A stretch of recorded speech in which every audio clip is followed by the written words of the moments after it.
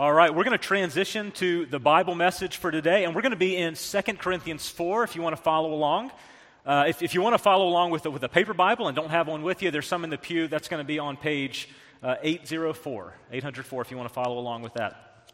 As you are finding that, let me show you a picture. I want to show you a picture. I felt obligated to share a football story today as we open up, since it is football season. Now, there's not an ESPN bone in my body, so this may be the last time you hear a football story from me. But I felt obligated. So this is Jerry Kramer, and if you can see kind of behind him, you can kind of see the nose of his football coach for the Packers. That is Vince Lombardi. Now, back in 1967, the Packers played a famous game against the Dallas Cowboys. It was famously called the Ice Bowl.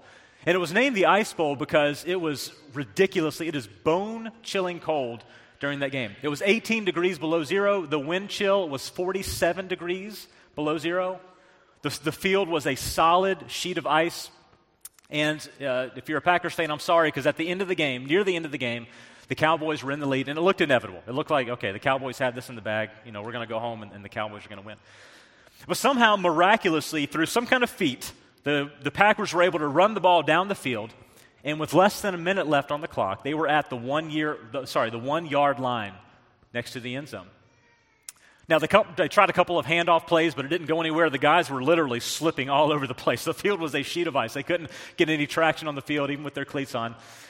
Bart Starr, if you know that name, he was the coach for the Packers during that season, and he must have been feeling very confident because he called out a ridiculous play. He said, 31 wedge! And the ball was hiked. He took the ball, but he kept it to himself for a quarterback sneak. And this guy here, Jerry Kramer, he was on the line right in front, and he knew that Starr was coming in right behind him. He was exhausted. It's freezing cold. It's the last play of the game probably. It's unlikely they'll make it. But he somehow summoned the energy, summoned the strength within him to dig in his heels and get one more good block on the line of the Cowboys. And he was able to hold him back just long enough for Bart Starr to jump over behind him, and get into the end zone. And they got the touchdown. The Packers won the Ice Bowl. They won that game. Now, as the crowd was going wild, as you can imagine, they were going crazy right now. They were cheering for Bart Starr, for the quarterback, the guy who snuck in the ball. He kept the ball to himself, jumped over the line. And there was Jerry he's laying flat on the field here, right? His hands are freezing bitterly cold. He can't feel his feet. He has ice shoved into his helmet.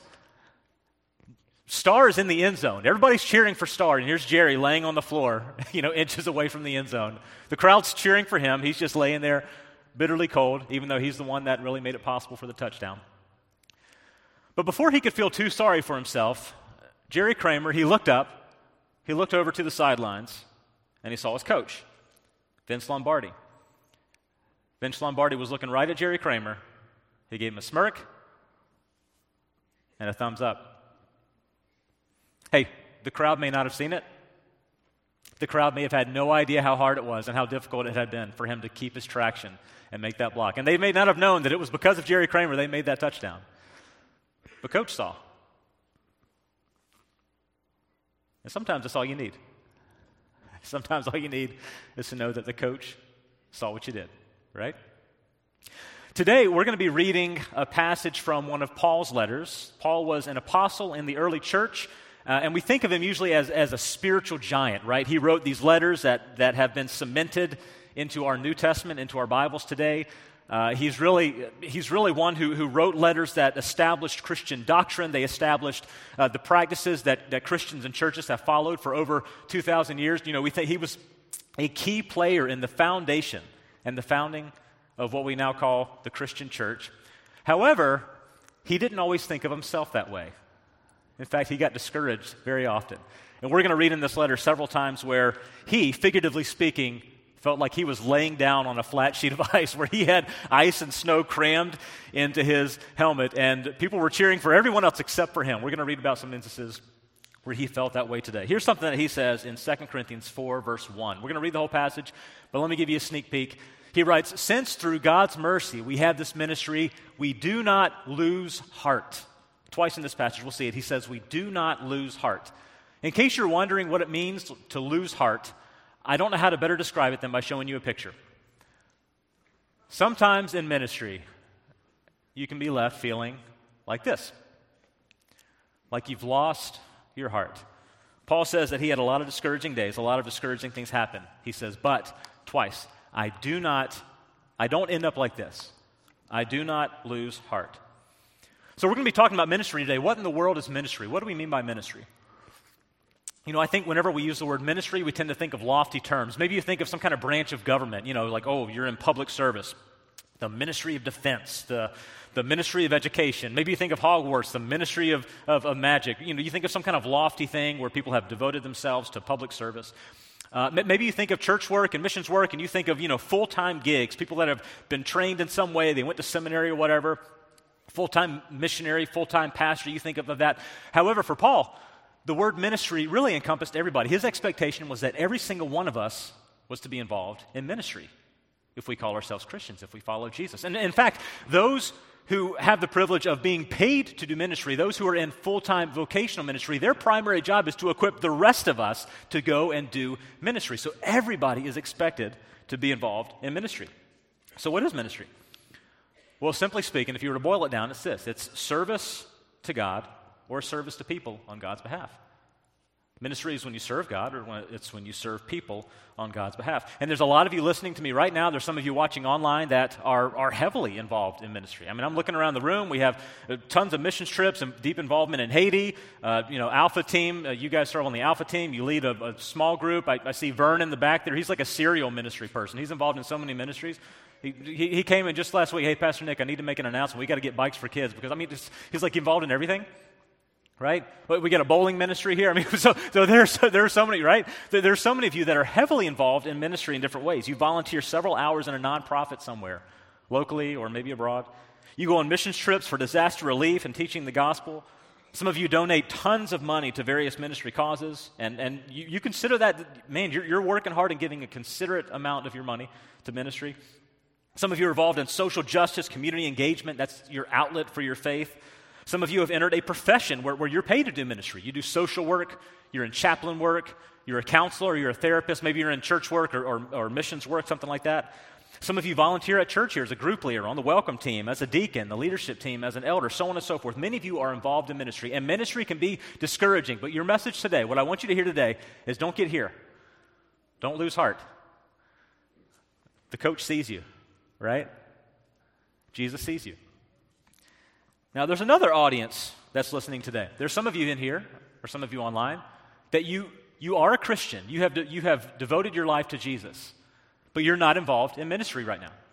You can't point to anything you're doing that you would say is ministry. And you probably have different reasons for that. Oh, man, I got burned doing ministry. Hey, the Apostle Paul got burned too. I challenge you to seek the healing and to seek the recovery that you need so that you can get back in the game and you can do ministry. Well, I'm really busy. Hey, Paul was really busy. I challenge you to find some kind of outlet, some way that you can do ministry. Okay? Well, I have health issues. Well, so did Paul. Today, I challenge you to find some kind of unique way of engaging in ministry. Well, I'm too young. I'm too old. Okay, now you're just making up stuff, right? Now you're just making up stuff. If you are a Christian, you are called to be involved in ministry. Now, with that, I put out this disclaimer. There are some of you who are going through something heavy right now. You're working through trauma.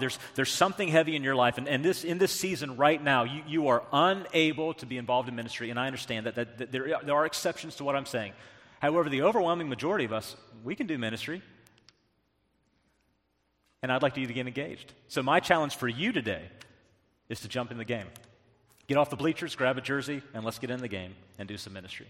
Without further ado, let's read our text today from 2 Corinthians 4, verses 1 through 18. It's a long passage, but I want to read it so that we can get the full context. 2 Corinthians 4:1.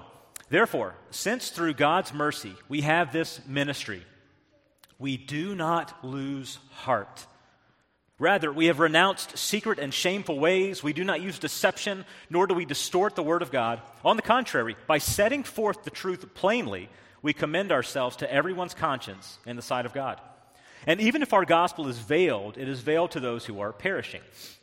The God of this age has blinded the minds of unbelievers, so they cannot see the light of the gospel that displays the glory of Christ, who is the image of God. For what we preach is not ourselves, but Jesus Christ as Lord, and ourselves as servants for Jesus' sake. For God, who said, "Let the light shine out of darkness," made his light shine in our hearts, to give us the light of the knowledge of God's glory displayed in the face of Christ. Look at this. But we have this treasure in jars of clay, to show that this all-surpassing power is from God and not from us. We are hard-pressed on every side, but not crushed. Perplexed, but not in despair. Persecuted, but not abandoned. Struck down, but not destroyed. We always carry around in our body the death of Jesus, so that the life of Jesus may also be revealed in our body. For we who are alive are always being given over to death for Jesus' sake, so that his life may be revealed in our mortal body. So then, death is at work in us, but life is at work in you. It is written, I believed, therefore I have spoken. Since we have that same spirit of faith, we also believe and therefore speak, because we know that the one who raised the Lord Jesus from the dead will also raise us with Jesus and present us with you to himself. All this is for your benefit, so that the grace that is reaching more and more people may cause thanksgiving to overflow to the glory of God. Therefore, we do not lose heart. We do not lose heart. Though outwardly we are wasting away, inwardly we are being renewed day by day. Our light and momentary troubles are achieving for us an eternal glory that far outweighs them all. So we fix our eyes on what is seen, or not on what is seen, but what is unseen. Since what is seen is temporary, but what is unseen is eternal. Let me show you just kind of an outline of where we are going today. As you noticed in the text, in verse 1, he starts off with, we do not lose heart. At the end of this passage, verse 16, once again he says, we do not lose heart. And sandwiched in there are all these reasons why you could lose heart, right? He doesn't have it's not clear, there's three exact things he's talking about. But I tried to arrange his thoughts into these three things. We can be discouraged by hard stuff in ministry. Sometimes in ministry we can be discouraged by pushback. Sometimes we can be discouraged by bad results, no results, negative results, unlikely results. But he says in all of it, don't end up looking like this statue. He says, through it all, I have been discouraged, but I do not lose heart. With that said, let's jump into the first point, all right? Number one, are you discouraged by hard stuff in ministry? Those of you who are doing ministry, are you discouraged by the hard stuff in ministry? Read with me in verse 2 again. Rather, we have renounced secret and shameful ways. We do not use deception, nor do we distort the word of God. On the contrary, by setting forth the truth plainly, we commend ourselves to everyone's conscience in the sight of God. Okay? Here's one thing that discouraged Paul. In the ancient world, in the Roman world, in the first century, there were these traveling preachers who would blow into town. He would go to different cities, like Corinth, like in this instance, and they would go into church, into house churches. They would go into synagogues, and they would preach, right? Unfortunately, many of them were sugarcoating the gospel. They were distorting the faith. That's what you see in verse number 2. They were watering down what it means to live the Christian life, and they appeared to know what they were talking about. They were getting paid pretty well for this. This was their full-time gig. They would travel around. They had letters of recommendation from other church leaders and other known people in the first century world. They would blow into town, and what made it worse is, as they were leaving, they would kind of poke fun at Paul. Oh, you don't need to listen to Paul. You don't need, he doesn't. I don't even know if he's a real apostle. I have concerns about Paul. So they were blowing down Paul's ministry as they were doing this. And Paul was hearing bad reports about this, okay? If you read 1 Corinthians, especially 1 Corinthians, but then into 2 Corinthians, there's a couple of church leaders, there's a couple of pastors of different house churches in Corinth that were writing and corresponding with Paul, giving him reports on how the church was doing. Most notably, one was named Stephanas, another one was named Chloe. They had two different house churches, and the reports that Pastor Stephanas and Pastor Chloe were giving Paul were not good, all right? So first off, there were problems in the church that were not being dealt with. There were issues like sexual immorality happening in the church, and it was open. Paul says in the letter that everyone knows this is happening, and there's some people even celebrating the immorality that is going on, and it just wasn't being dealt with. It was not being dealt with. A second thing is that alcohol was a problem in this church. Specifically, when the church met for worship, they would gather for communion, and when they passed around the communion wine, there were people getting drunk and causing all these issues. And the main problem was it wasn't being dealt with. That's why he had to keep writing. In fact, later on, Paul has to travel back to Corinth to deal with the issues because those teachers that blew into town, they weren't dealing with it, right? And so Paul had to write these difficult letters. He had to travel back into town, and he was the one who had to pick up the slack and deal with the hard stuff of ministry. Look at what he says in verse 5. What we preach is not ourselves. We're preaching Jesus Christ as Lord. Look, I'm not trying to puff myself up. I'm just trying to preach the gospel, trying to be faithful, and you guys need to mature. And he was the one who had to deal with the hard things in ministry. Paul got discouraged dealing with the hard stuff of ministry. And I know that some of you listening, some of you watching right now, You do too. I know there's some people in this room that you have a job where you're a therapist and your day is spent all day listening to people's deepest problems, and that baggage comes home with you. That's the hard stuff of ministry, right? Some of you work as chaplains or a former chaplain, retired chaplain, right? And then so you deal with life and death situations every day. Maybe you're a doctor and that's your ministry and you deal with life and death situations every day and you carry that home with you, right? Some of you listening to me right now, you're Milton Hershey house parents and you're running on fumes. You can't remember the last time you got 6 hours of sleep. You haven't seen your spouse in forever. You're burnt out, right? The school expects too much of you. I mean, you're running on fumes. It's the hard stuff of ministry. Maybe you volunteer on a nonprofit board, and you have to make hard decisions. And nobody else weighs the decisions like you do. They see a limited perspective, but they don't weigh the health of the organization in their hands in the way that you do. That's the hard stuff of ministry. Some of you are involved in short-term ministry teams, disaster relief, missions trips, political engagement. Maybe you're going to try to get to Turkey to help with these different projects going on. And people are hard to work with. Local governments are hard to work with. The team is hard to work with. This is the hard stuff of ministry. Ministry can be a beat down. It can be discouraging when you get nestled into the hard stuff of ministry. But Paul was able to say, he got discouraged, don't get me wrong, but he never lost heart. He never looked like that empty statue. And part of it's because he realized his job wasn't to fix the church of Corinth. His job was just to be faithful to the Lord and to get in with the hard stuff and leave the results up to God. And so if that's you, if you're discouraged in ministry, let me tell you this, don't lose heart. Your job, your responsibility is not to produce results. It's to be faithful to what the Lord's called you to do right now. Your job isn't to please people, it's to please the Lord. And your success may not be visible. He talks about this at the end. It's not seen, it's not visible. Your success may not be visible. But the coach sees you. Maybe that's all you need. The Lord sees you. The Lord sees you. One note before we move on. In case you're needing counseling, let me just point this out. We have two different counseling partners. This is their job. They work with our church in this.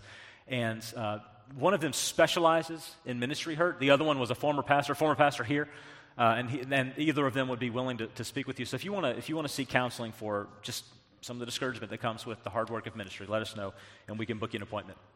Now let me move on here. Hey, are you discouraged by the hard stuff of ministry? Number 2, are you discouraged by pushback? Have you been discouraged by pushback as you do ministry?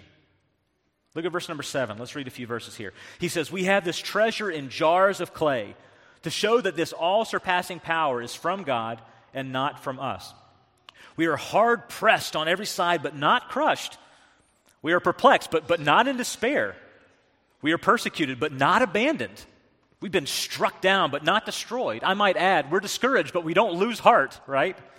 We always carry about in our body the death of Jesus. That's a vivid picture. We're carrying the death of Jesus, so the life of Jesus may be revealed in our body. This is something that discouraged Paul and something that may discourage you as you do ministry. You may receive pushback. And in trying to describe this is a picture that Paul gives us. He says, I'm like a clay jar. He calls himself a clay jar. Clay jars, they were these cheap, inexpensive, mass-produced, expendable. They break, sweep it up, throw it away, get another one, whatever. They're cheap. They were these clay jars that were everywhere in the ancient world. The best equivalent that I can think of today is a dish like this, a Tupperware dish. All right? Just last night, my son asked me, hey, Dad, were you alive in the 1900s? Yes, I was alive in the 1900s. And if you were like me and you were alive in the 1900s, you had one of these dishes at your house, right? Or even today, you have some kind of plastic dish. And look, they're cheap. You store leftovers in them. You shove them in your kid's lunchbox. You leave them out in the rain, whatever. It doesn't matter. So you might pack a meal for someone who just had a baby and you deliver it. Don't worry about washing the Tupperware. Don't worry about the plastic dish. You can throw it away it's just a plastic dish. And this is how Paul viewed himself sometimes. I feel like a clay jar, right? Hey, Paul, what's it like doing ministry? You know what? Sometimes I feel like a clay jar. I get grease splattered on me. I got stains all over me. People jam their leftovers in me. I get left in the rain. One day a kid picks me up and drops me and I shatter into a million pieces. Somebody comes and sweeps me up and throws me in the trash and they buy a new one. I'm expendable. I'm cheap. Hey, you want to serve with me on Sunday? Right? I mean, this is ministry for Paul. I feel like a clay jar. I'm this cheap, inexpensive, replaceable, meaningless piece of pottery that you can find at any marketplace store. This is what ministry feels like someday. And he got a lot of pushback, right? If I feel jammed in, I feel perplexed, but I don't lose heart. Even though I'm getting all this pushback, I'm struck down, I don't lose heart. Look, so some of you get pushback from the ministry that you're involved in. Pushback. But don't lose heart. Don't lose heart. Some of you, maybe you're in social work, right? You feel like you're constantly lobbying for more funding, lobbying for more support, more time with your clients, and you feel like you're fighting a losing battle against the system, right?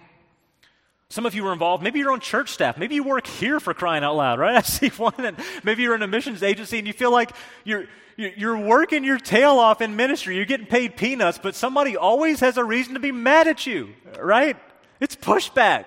It's pushback. Maybe you're a large donor for a ministry board or a nonprofit, and things are not going the way that you like, and you sit in these meetings and you disagree with the direction the ministry is going, but what you say doesn't matter. You're getting pushback. Maybe you're involved in social justice. You're advocating for minorities, for women, for unborn babies, for the homeless, but everything's political. Every time you say something, oh, you're woke, you're liberal, you're too conservative. You're just trying to help people.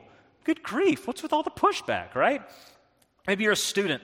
You're at the high school, you're at the middle school, you're in college, and you're just trying to lead a Bible study. You're just trying to reserve a room so you can meet up early at the school so you can study the Bible and pray with other students, and students give you heat about it, teachers give you heat about it, you're getting all this. What's with all the pushback?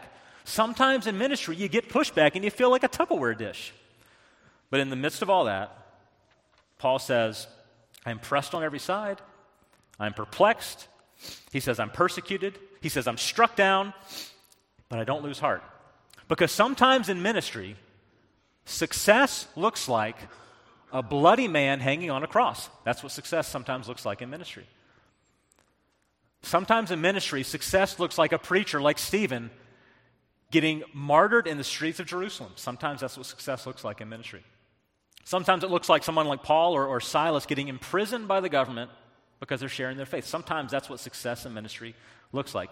You will get pushback if you do ministry. You will get it. But don't be discouraged. You may be discouraged, but don't lose heart. Your responsibility is not to produce results. It's to be faithful in the pushback. Your job is not to please people, it's to please the Lord. And your success may not be visible, but the coach sees you. The crowd doesn't see you. The coach sees you. The Lord sees you. Maybe a thumbs up is all you need this morning. So, are you discouraged by the hard stuff in ministry? Are you discouraged by the pushback? You been there? Vern, you been there? I've been there. Paul's been there. Paul lived there. Don't lose heart. Number 3, are you discouraged by the results? Are you discouraged by the results of your ministry? Let's look at verse 16 through 18. He writes, therefore we do not lose heart, even though outwardly we are wasting away, yet inwardly we are being renewed day by day. For our light and momentary troubles are achieving for us an eternal glory that far outweighs them all. We fix our eyes not on what is seen, but what is unseen. Since what is seen is temporary, what is seen is eternal. Here's what Paul would tell you. Hey, you want to know what kind of results I'm getting in ministry? Verse 16, I'm wasting away. Here's the results I'm getting. In my work is resulting in trouble. Verse 17. My results, my evangelism is resulting in very little growth. Verse 4. My leadership, it's resulting in anarchy. Read the whole letter of 2 Corinthians. We didn't have time for all that. These are the results that he's getting. He poured so much into his ministry, and sometimes he felt success. Sometimes he saw no results. Sometimes he saw negative results. We have examples from the Apostle Paul where there was one example where there was a band of people that got so angry with him starting a church, they banded together and they swore an oath to one another that they would not eat another bite of food until Paul was found dead. Like, that's real, okay? That's getting real. There's people that have sworn they will not eat again until you're dead. Like, that's getting real. There's another instance where he was preaching the gospel. He was dragged out of the city, pelted with stones until he stopped moving and people left. Like, it got real. But he said, in spite of all that, I'm discouraged, but I do not lose heart. Sometime in ministry, you see success, you see results, and it's exhilarating. Sometimes you see no results, and it's discouraging. And sometimes you see, negative results. And you get your butt whooped doing ministry. Sometimes it happens. But you already knew that because some of you have been discouraged by the results of ministry. Maybe you're a counselor and one of your clients regressed. Maybe they attempted suicide. Maybe something worse happened. That's discouraging. Maybe you work at a nonprofit. Funding is down. The organization is trying to make cuts, and maybe your salary is part of those cuts. Results can be discouraging. Maybe you're a group leader. Maybe it's right here at the church, a Live, Love, Lead group, a Connect group, and attendance is down. People aren't showing up. The whole thing is dragging. You're discouraged. Results can be discouraging in ministry. Maybe you serve here on the prayer team. People don't come forward to pray like you think they could or should, and people don't seem interested in prayer. They don't seem to be showing up for the meetings, and it's just like, where's the results? It's very discouraging. Some of you are just trying to share your faith at work, and you're getting nothing. You try to initiate faith conversations, nobody ever bites. You try to invite people to church, nobody ever comes. You've been doing this for years. You're getting no results. It's discouraging.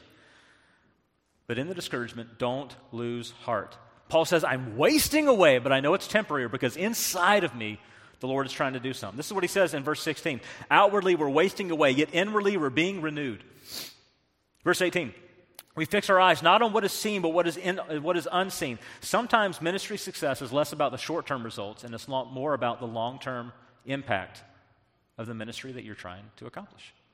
Sometimes that's what ministry is like. Sometimes it's one step forward and two steps back, right? The coach sees you. Be discouraged, but don't lose heart. Your success may not be visible, but the Lord can see you. So for those of you who are active in ministry right now, whatever that ministry may be, I don't know how many examples I gave. Some of you are active in ministry. Here's what I want you to hear. Do you ever feel like this? In ministry, you will have to deal with hard stuff, and it is discouraging. In ministry, you will have to deal with pushback, and it is discouraging. In ministry, you will have to deal with negative results, and it is discouraging. But don't end up like this. Remember, the Lord sees you. Now, another audience. Some of you are not involved in ministry right now. You've placed your faith in Jesus. You are a Christian, but you're not in ministry right now. What I want you to hear is we don't have time for your shenanigans. Ain't nobody got time for that, all right? We just don't have time for this. There are people lost in their sins and hell-bound. There are people that are abused and starving and poor, like literally everywhere. The church here needs leaders. We need shepherds. We need servants. In the community, we have school. There are real problems in our schools and in our community and in our churches, in our families, and we don't have time for your nonsense. You need to get involved in ministry. And once again, I say this with a grain of salt because some of you there's a legitimate exception. You were in a season where you can't get involved, and there's exceptions to what I'm saying, but for most of you, you need to get a jersey on. And so here's what I want you to do. Maybe you filled out one of those, if you filled out one of those next step cards that Amy talked about, she's right here, go ahead you should have received feedback from that. Somebody's reached out to you. Make sure you respond to that. Otherwise, pick up one of these next step cards. We have them online as well. Put your information, and on the back, just put I want in. That's all you got to put. Amy hears me. She knows what to do with those cards. I want in. We don't have time. Ain't nobody got time for this, right? But there's one more person that I want to speak to. There's someone listening to me here today that what I'm saying is a little skeptical, right? It's a little skeptical, the things that I'm saying. Man, what's this millennial doing? Spending 25 minutes talking about ministry. What in the world is going on here? If you're skeptical, I want to talk to you for just a second. For example, about 3 months ago, I was hanging out with some people. They were not Christians, but I spent some time with one acquaintance, and we were specifically talking about ministry, and we were talking specifically about how some Christians do like mission work. They go on short-term trips. Maybe they'll go down. We sent a team to Florida. You've seen that. You've seen some of the pictures in the e-bulletin and online. We'll go and do missions work and one of the purposes is because we want to share the gospel. We want to do gospel work as we're helping people, right? And we were talking about that kind of gospel work specifically. And this acquaintance of mine, she's not a Christian, and she said, "Hey, I just don't get it. Why do Christians feel the need to like mix gospel stuff in with it? Why can't you just help people and be done with it? Like, why can't you just help people? Why do you have to bring the Jesus stuff in? Just help people and be done with it. What's the big deal with the gospel stuff?" Time out. That's a fantastic question, isn't it? I can't believe I've never been asked that before. I was like, that is a brilliant question. And I totally get why do we have to do this? Why can't we just help people and wash our hands and be done with it? It's between me and the Lord. Why do we have to mix gospel stuff in with it, right? I want to read out a verse. If you still have your Bible open or the Pew Bible or your phone or whatever, let me read a verse for you. I kind of skipped over it for time's sake. It's verse 4. Paul writes, "The God of this age has blinded the minds of unbelievers," those who are not Christians, "so they cannot see the light of the gospel." Now, before I go on, let me just mention, this verse is not saying that if you're not a Christian, you're dumb. Like you just don't understand the gospel. You're just unintelligent. No, that's not what it's saying. In fact, this young lady that told this to me, she's super intelligent. She's smarter than I am. I know that for a fact. Super intelligent. It has nothing to do with your intelligence. But what he's saying in that verse is this, that if you're not a Christian, it probably doesn't make sense why Christians are all about Jesus. Like, what's the big deal? It probably doesn't make it. Just pretend you're not a Christian for a minute. That is kind of weird. Isn't it kind of strange? You're going to go help people so you can give them the gospel? It's a little strange, right? And I'll throw in for the record, this verse is also saying that the devil and his angels, they really want to make sure you stay confused. They really want to make sure that you don't think too much about that and that you stay skeptical of that. So let me just kind of address here's how I think Paul would answer that question. So why do Christians feel like they need to go and help people and then mix all the gospel Jesus stuff in? Why can't you just help people and be done with it and leave people alone in their spiritual faith? Here's how I think Paul would answer that.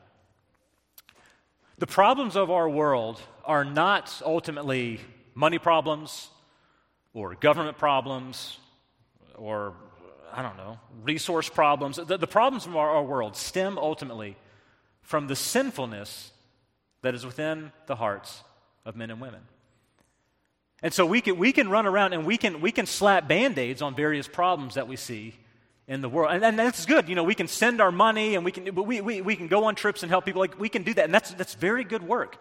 But if we don't address the real reason why there's so many problems in our world, which is the problem of sin in people's hearts, the problems are just going to keep mounting up. The only solution that we Christians believe is there, ultimately, is the gospel of Jesus Christ. And that Jesus died to pay the penalty, to make atonement for the sin of mankind. And he resurrected to give us new life. And we believe that is ultimately the only ultimate solution to the problems of the world, to the ills of society. I think that's how Paul would answer that question. And so let me just finish with this. If you're listening to me, if you're not a Christian, maybe you respect Jesus, you have respect for the church. I'm glad churches exist. It's good for society. I haven't drunk the Kool-Aid yet, right? So maybe that's you. Maybe you're watching online. I'm not a Christian yet. I haven't bought all in. I respect what you're doing, but I don't buy into that. I would love to have a faith conversation with you, and many of us would. After service, in fact, we're going to have people on our prayer team that are up here, and we'd love to talk with you. And even if you're a Christian, you can come and pray. The prayer team's available to anybody. But we'd love to have a faith conversation with you. Just talk about that a little bit. Once again, for my Christian friends who are not active in ministry, hey, fill this thing out, fill it out online. Let's get you plugged in. But lastly, for those of you who are active in ministry can be discouraging. But don't lose heart. Don't lose heart. The coach sees you. The coach sees you. Let me pray for you before we dismiss. Father, I want to thank you for the gospel, for saving us from our sins, and for calling myself and my friends here into the ministry, to do ministry. Thank you for considering us worthy of serving and being part of what you call the church. Our Bible text was a raw and realistic picture of what ministry can look like in different seasons and how discouraging it can be. And so I want to pray for my friends here that are with me, friends who are listening to me right now, who may be discouraged in ministry. And I want to pray two things for them. First, I want to pray that you would encourage them so they do not lose heart. And I also pray that you would give them the perseverance that they need to continue through the work. We pray this to you, Father, in the name of your Son, Jesus, and by the power of the Holy Spirit. Amen. Well, thank you for your kind attention. One quick thing. Valentine's Day is coming up, so take note if you haven't remembered that. In the lobby, we have some cards like this. There's some snacks and things like that, refreshments in the lobby, so make sure you stop by, hang out for a minute, talk to somebody you don't know. I had this laying up here my whole time. It says, "You are special." That was an encouragement while I was preaching. But then also, I want to thank you for your kind attention and just remind you that you are not being dismissed, but you are being sent. Hershey Free, you are sent to do ministry, serving God and serving people on God's behalf. You are being sent to deal with hard things in ministry, to deal with pushback, to deal with discouragement, but without losing heart. You are not dismissed, you are sent. Thank you.